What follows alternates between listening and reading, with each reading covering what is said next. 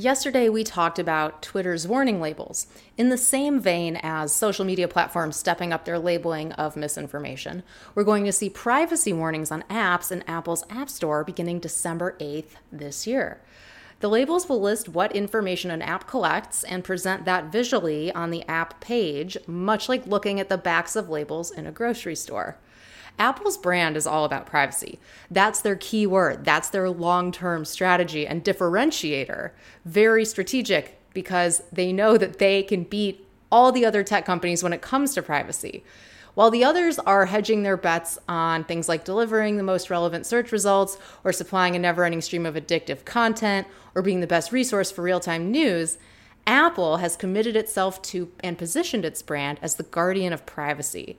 You pay a premium on an Apple device to not have your data molested, as Scott Galloway puts it, and he's right. More about these app privacy nutrition labels.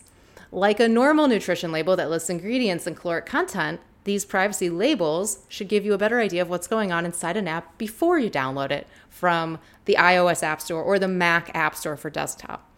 Apple already aggressively manages permissions inside apps, but these new labels could be an even earlier line of defense. The catch, of course, is that while developers are required to disclose the information in order to continue releasing and updating their apps, all of the information that developers provide will be self-reported. It's up to them. You're listening to Voice Marketing with Emily Binder. Make sure you subscribe to this show as a podcast and as an Alexa flash briefing. All the details are at emilybinder.com/briefing. And while you're there, please leave us a review if you're enjoying the show. It really helps others find the show, and I appreciate it.